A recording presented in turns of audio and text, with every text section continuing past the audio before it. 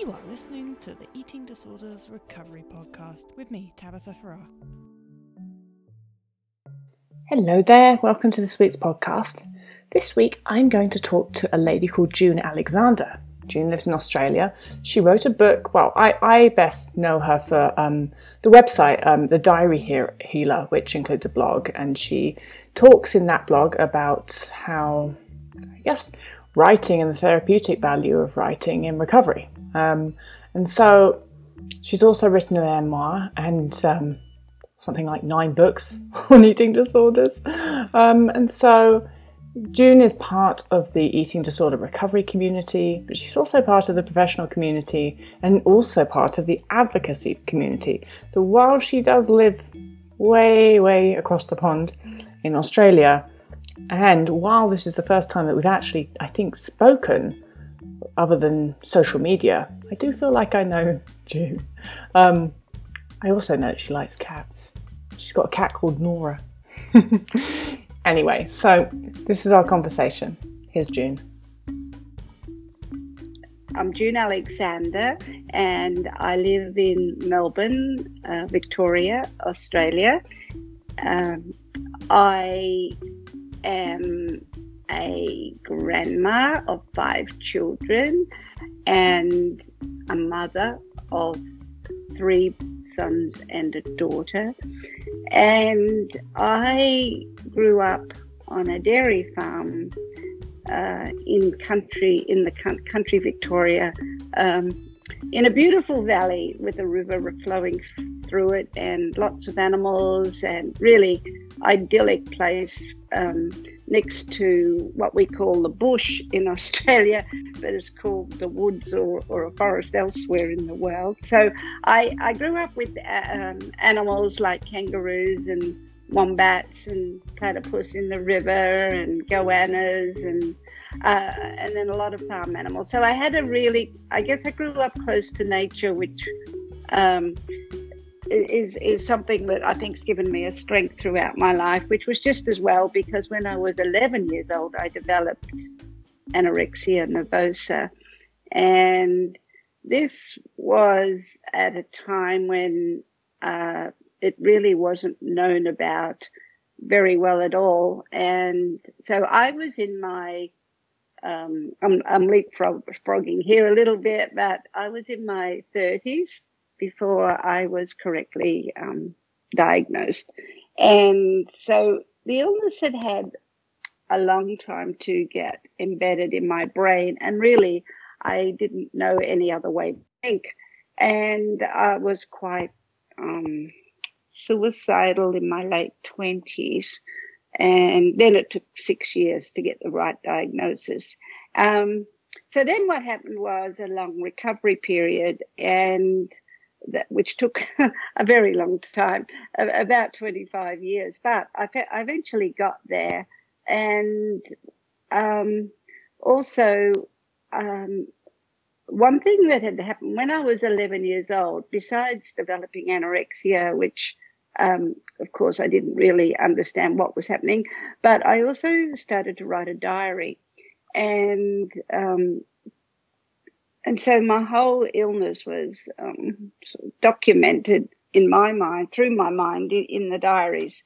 So when I recovered, by which time I'm in my 50s, early 50s, so I thought that had sustained me through my illness was I was largely misunderstood, especially by my family members. Throughout my long illness, of course, I was misunderstood, and growing up in a country area, it was often okay, you got more understanding if you had a physical problem like a broken leg. With a mental problem, you were told to pull up your socks because you think about yourself too much and just get on with things, which I tried to do, but of course it meant I was not only in my 20s a working mother of 4 children, young children. I had them in 4 years, 4 children. But I was also studying at university level, and helping my husband on our farm, and I was doing everything, and I still couldn't get this torment out of my brain. And so the recovery really involved like taking the engine out of a car and putting a new one in. I had to find a whole new set of gear sticks to get through every moment in every day. I had to find new ways of thinking, and I mean, of course, food was just part of it. It was so hard to learn how to eat 3 meals a day and have 3 snacks a day, because after I had restrictive anorexia, so then for years I got caught in a binge cycle. Like I'd either eat a lot and then restrict again, and eat a lot and restrict again. So my moods went up and down like a roller coaster, and it was really, as you would appreciate, I guess, anyone who's been here in this cycle, it's very hard to break out of. And but gradually I did, and I used to have a dream and wonder, could I ever just be able to let my body tell me what it wanted to eat for the next meal? And that just seemed to be an impossible dream. But I actually got there. It took a long time.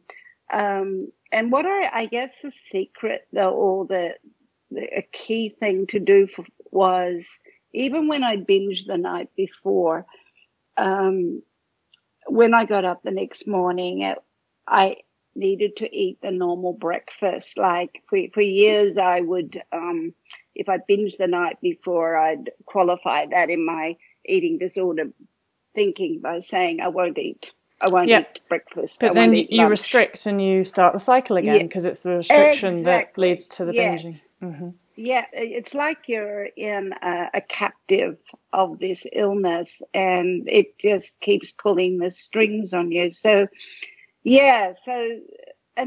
so by eating the 3 meals a day, no matter what, it's amazing, really, because the urge to binge just fades away. And and today I keep a selection of little chocolate bars in my fridge door, and once upon a time I would not have been able to do that. I would have eaten them all on the very first night I put them in there. But now I can look at them if I'm feeling like one and think, now which one do I really want to eat right now? And I really enjoy it, and I just want to eat, that one little snack bar. I don't have the urge. I don't have that feast and famine. Absolutely, yeah. Thing that, our body, because it's been starved, it thinks it needs to take in. Well, it's not that it thinks to. It does need to. It does need to stuff itself because it's been starved. Mm-hmm. Yeah, and actually, my binge restrict cycle was just the same, June. I had, for a good 4 years, I was in a really quite severe binge restrict cycle, a daily cycle, and it was only when I force-fed myself during the day that started to diminish. And it didn't happen overnight. It's not like I fed myself one day and then the same night I didn't binge. It's a gradual, when your brain starts to learn that it's getting the food that it needs during the day. Yes, and amazing things start to happen then, don't they? And it's not just it's not just with the food, but it's in, like, for decades, every decision I made, it could have been, someone's invited me to a party, or I've got an important meeting with, I worked in newspapers for many years. I've got an important meeting at work, or I'm sent out on an important assignment, and I'm going to meet, someone who's very high up in politics, or someone who's a movie star, or whatever. And, my immediate thoughts whenever I would hear of something I need to do would be to think about how much I'm eating and whether I needed to restrict myself. And I would restrict myself as a way of coping with anxiety as well, which was very, it was the opposite to what I needed to do. I needed to keep eating those 3 meals without fail and my snacks. And so, it's amazing, but for people who are listening right now,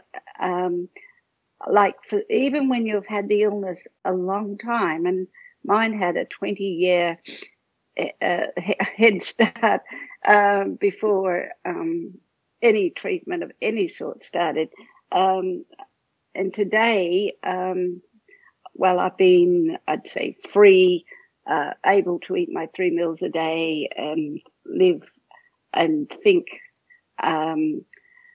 life in the mainstream. 12 years have gone by, and in that time I've written 10 books and done a PhD, things I couldn't have done. Oh, absolutely. And what age, how old were you young. when you started proper recovery? How old were you when you started? I was about 32 years old. Yeah, and I was 28 years old when I was very suicidal, and that was when I first summoned the courage to go and talk to a GP, a family doctor, for the very first time. I was terrified. I was terrified because I feared I would be told I was going mad and my children would be taken from me. They were all aged at that time 2 to 6 years old. And,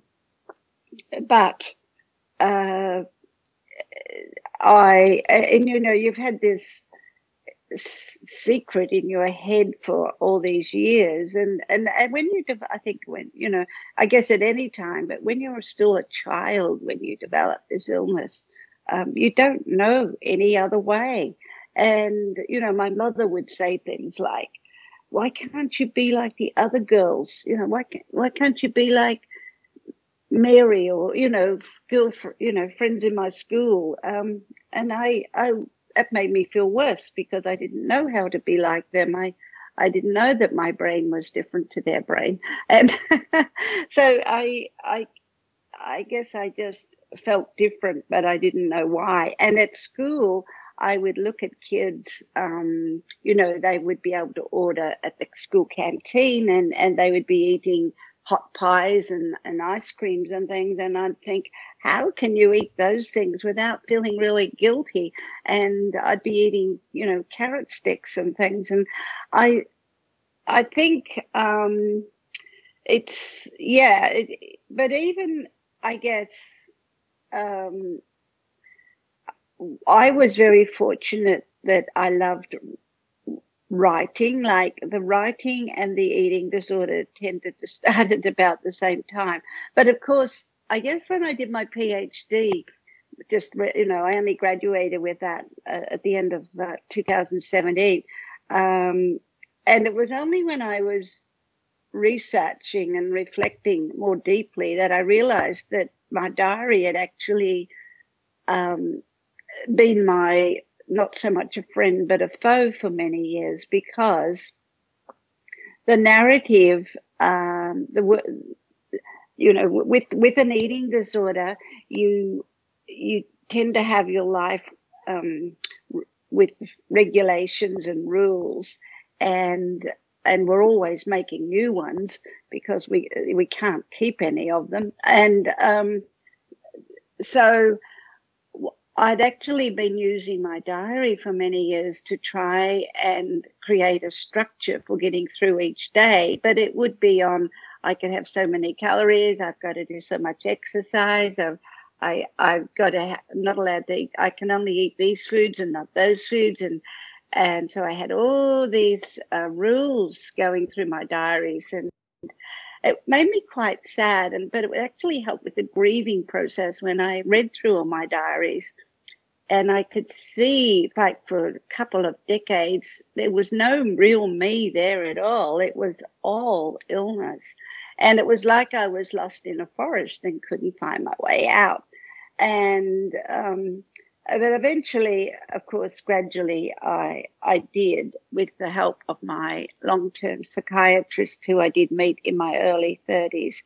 And I really had to retrain my brain, and I really had, and letting go of the eating disorder thoughts. And I guess, like, people like Jenny Schaefer, goodness me, she's like, was half my age, but she was very, very helpful. Her book, Goodbye Ed, I think it was 2004. When it came out, I read that book, and I was just like almost there with my own recovery. And I think, it's like you're a butterfly coming out of a cocoon when you've been in an eating disorder a long time. And so I started to read any books that were there, like this was just like before the internet was really getting helpful, like with your wonderful blogs, and then there's back then 2007 I started to share my story publicly for the first time. I can remember I was terrified. I was invited to speak at a night at a school for parents and grandparents, and then I started to talk. I wanted to write my story so that at least my children would understand I wasn't really such a bad person. And when I wrote that, and actually it was published, and then that led to a lot of other wonderful things happening. I met Daniel LaGrange, and I wrote with him My Kid Is Back, which is about family-based treatment, because I had wished that my parents had known about that when I was a kid. My poor mother, she had no idea what was happening. And a lot of, meeting others with the illness. Like, I'd grown up in a rural area, and then I had moved to the city to get help in my 30s, but still I wasn't really talking to anybody else who had the same illness as me. And now that I do a lot of work internationally and nationally, and as you do, and one big discovery you make is that the eating disorder has a language that's universal, and wherever you live, the thoughts of the actual illness are the same. It's scary and amazing at the same time. And so what it does is it makes it easier to identify the thoughts that belong with the illness. And then recovery involved being able to recognize the thoughts that belong with the illness and recognizing my own true thoughts. And that took a lot of practice, but that's where the diary also came in helpful. Writing became very helpful because I was able to put writing things down as well as thinking them helps make the thought stronger. And, you do many repetitions because maybe you are having an unexpected little crisis, which is probably not really a crisis, but the eating disorder brain will try and tell you it is. And being able to be self-aware enough to recognize that before it hits the default button and runs away with an eating disorder behavior, but to recognize it and implement a healthy, healthy June behavior,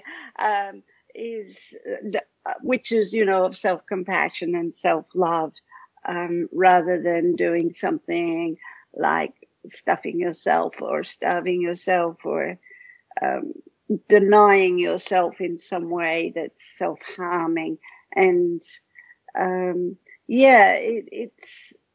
it's really about taking the hand of that little child that you were before the illness developed and leading them and caring for them.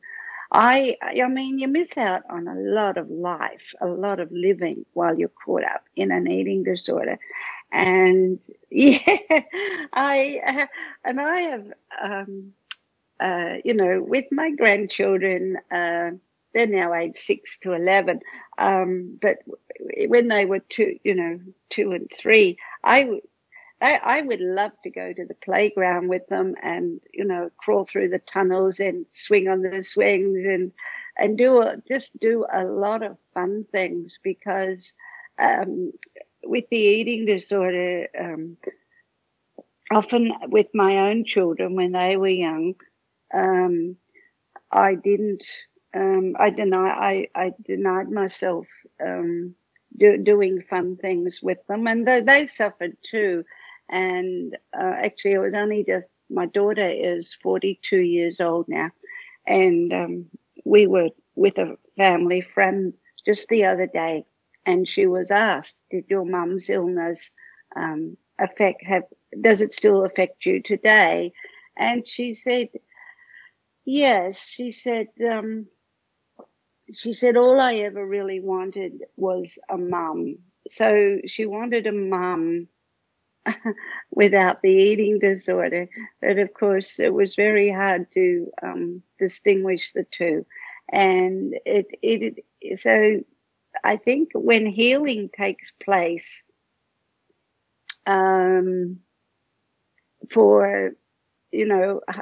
sadly, my parents and my sister, that is my family of origin, I became alienated from them. I think too many years had gone by and they'd lost sight of the real me. And it was something that I could not get back. So what I had to do was focus on what I did have, which were my children. Sadly, my marriage had also been lost. This was just like when I was starting to get help, and my eating disorder brain convinced me that my husband, who was actually a very stable, secure, safe person, was the reason why I wasn't recovering. And the illness, but we are very fortunate in that we've stayed friends, and we still share Christmas and all the kids' birthdays. And of course, there's more of them now that there's grandchildren. So while the illness took the marriage, it didn't take the friendship. And as parents, we've been able to stay united and as one. And the grandchildren are at an age now where they are thinking, well, yeah, we've got grandma and grandpa, and and so you think places. That your children and the family that you do have in you getting better, there has been a healing effect there for everybody.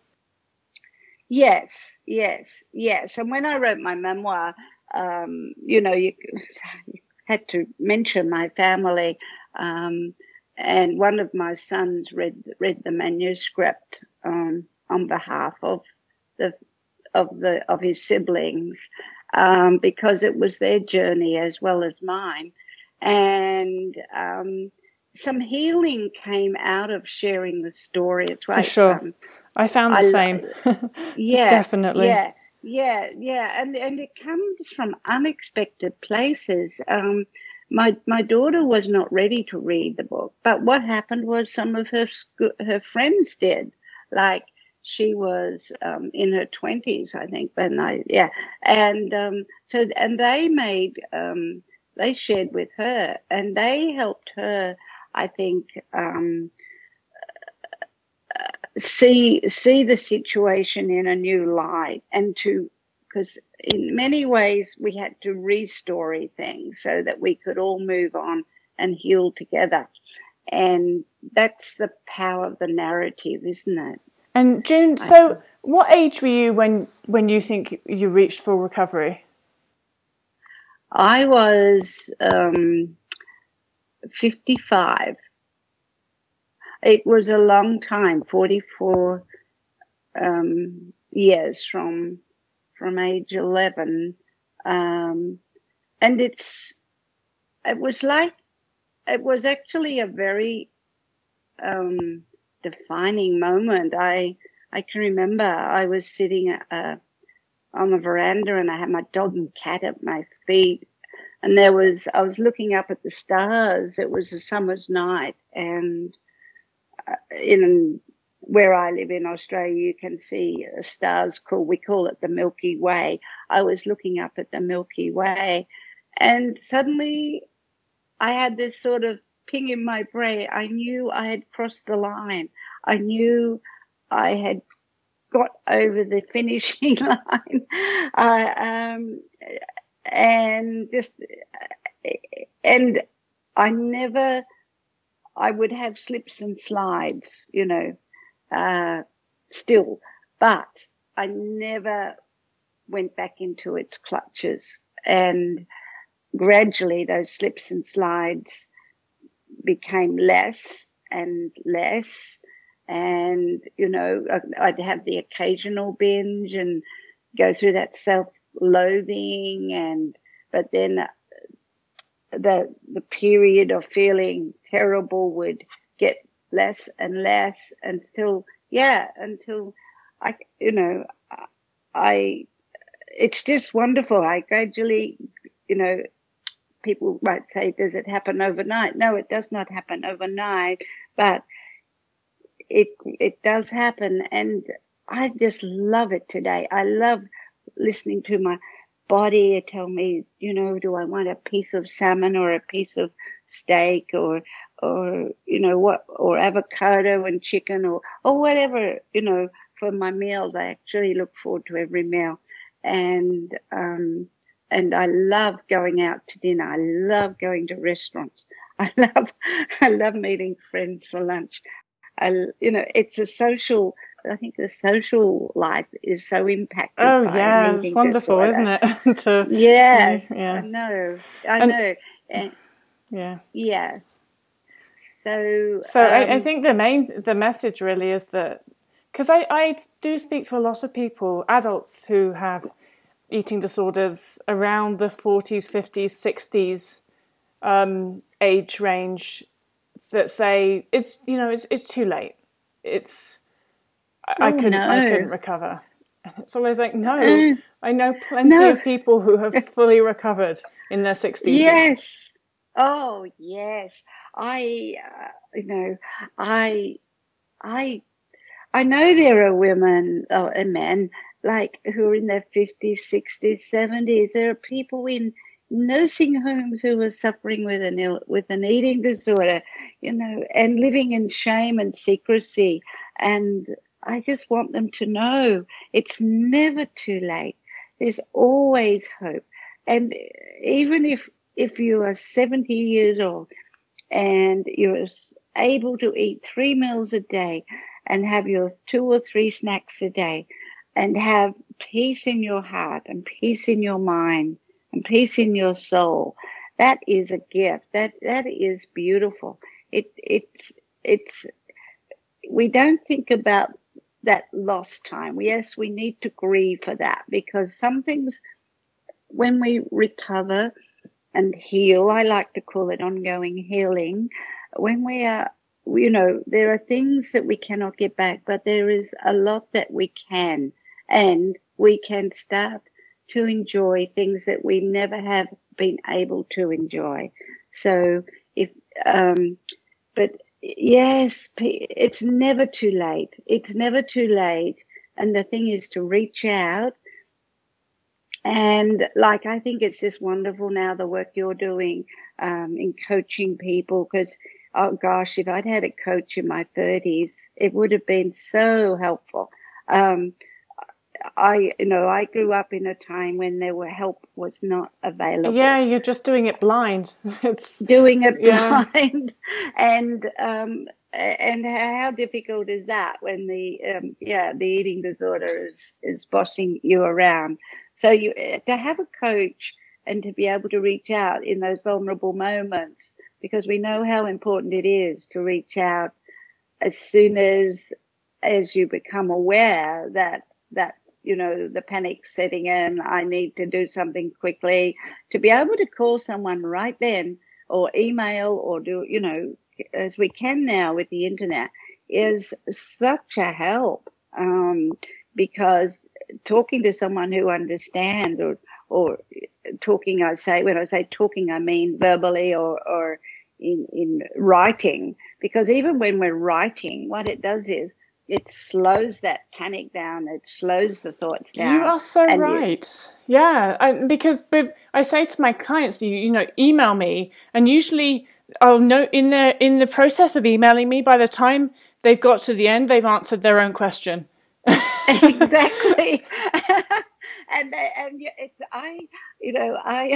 I see life in images, and when you just described that right then, my image is of a horse escaping from a stable or a field, and it's running, and gradually it slows down to a canter and a trot and a walk, because by writing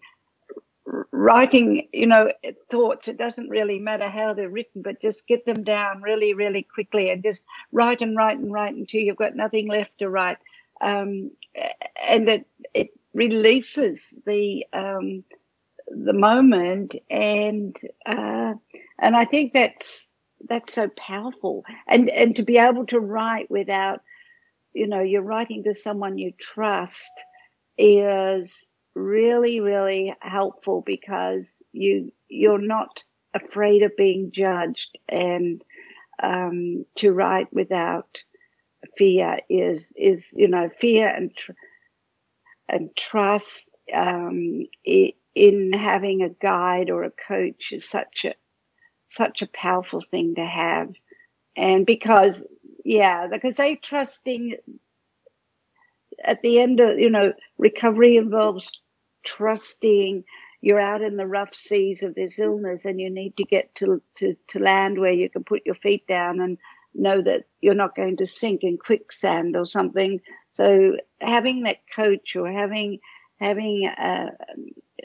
someone who understands they're on the shore for you, you have to be able to trust them more than that 24/7 illness thought in your mind. So it's a really strong lifeline to have someone you can trust. I think the other thing that writing does is that it takes whatever you're scared of, and when you externalize it by writing it down, it just makes it seem so much smaller. Yes, it gets it out. Because when it's in your head, it seems huge. It's the biggest problem that you've ever had to deal with. And then when you write it down, it's like, oh, I'm freaking out over a piece of toast. Well, that's right, because the eating disorder thoughts are not logical or rational, and they love us to think the very, very, very worst. And often, a comment may be made, and nobody else will think anything of it. But the eating disorder brain will take that and tell you you're ugly, or you've done your work's not up to par. So, but writing that down in our journal, or writing it to someone we trust, and we're able to see it for what it really is, and it disentangles the eating disorder thought from the reality, and it helps us see, oh, there's another way of looking at this, and really that's not what they're saying. They're not saying I'm stupid, and it really helps writing it down and seeing it for what it is without disentangling. It's like having a ball of wool that the kitten has got and turned it into knots, and you get it out, and it's I think it's a perception thing, isn't it? It's a change in perception, because your perception creates your reality, and when you're just in your own head, your brain can convince you that your perception is reality. But when you get a change in that perception, you write it down, then you can take an alternative view and you can understand it differently. That's right. And part of the recovery is about learning new ways of thinking, and so we can ask ourselves, is there another way of looking at this? Yes, there is. And it's I guess being able to stand outside ourselves a little bit and be observers and write down the things that we actually know, the facts, write down the facts, and that helps those eating disorder thoughts, which are never factual. It's like, to use a term that's very popular now, the fake news. We don't want the fake news of the eating disorder. Yeah, don't listen to that. It's very destructive. We want the real news, and that is of our real self. And it's a wonderful, warm feeling to know that we're having our own thoughts, and to be able to share them, I think, is just so powerful and strengthening. Yes. Yeah. Well, I think you are an absolute inspiration, June. And where can people, if people want to connect or just find out more about you or your books, where can they do that? Well, they can go to my website, which is www.thediaryhealer.com. That's www.thediaryhealer, all one word, .com. And I will link to that in the show notes so people can find it easily. Please do. And I look forward to and I love people to. I have a weekly blog. I love to have people share their stories on the blog, and I love connecting with other people. I find it. It's really, really important for anyone out there who is feeling isolated and thinking, well, I've tried and I have not got there. Please reach out and try again. And there are wonderful, wonderful people who understand what it's like and are here to help you. So please reach out. Yeah. What an inspirational lady. And I hope that there are people listening that are 40 plus and have been sitting there thinking before, recovery is a young person's game. It's not for me anymore. Can't do it because I haven't done it. It's not true. The reason that you can't do it is because you haven't done it. That doesn't mean that it's not possible to do. And if you do like we were talking about, that eating the day after the binge, if you do the hard work, the hard mental work, which requires usually taking action, and that action comes in the form of not restricting, then you will get there. And it doesn't matter what age you are, your brain will rewire itself. The brain is neuroplastic. It does have the capacity and the ability to change if you're consistent with your actions. And so I hope June's story brings you a bit of hope and also knowledge that, yes, you can do this. And I'm a very keen writer. And so although I've never journaled, not consistently. I journaled a couple of times, I think, when I was 12 or 14, and all I wrote about was ponies. And then I think I'd lost those anyway, so I don't even really know. But I'm pretty sure it was about ponies at that age. So I'm not actually, although I'm a writer, I'm not actually somebody who has ever consistently written a journal or a diary. But in June's experience, that was actually a very productive exercise for her. So maybe that's something to try, and you could probably check out her website to get more tips and ideas on that and read some of those books. I'll link to those in the show notes. Thank you for listening. Contact me if you have a recovery story to share. I love inspiring people like June. When inspiring people like June Alexander come out and tell the stories, it does just that. It inspires others to do great things. So if you have a story to tell, get in touch. info@tabithafrau.com. Cheers, and until next time, cheerio.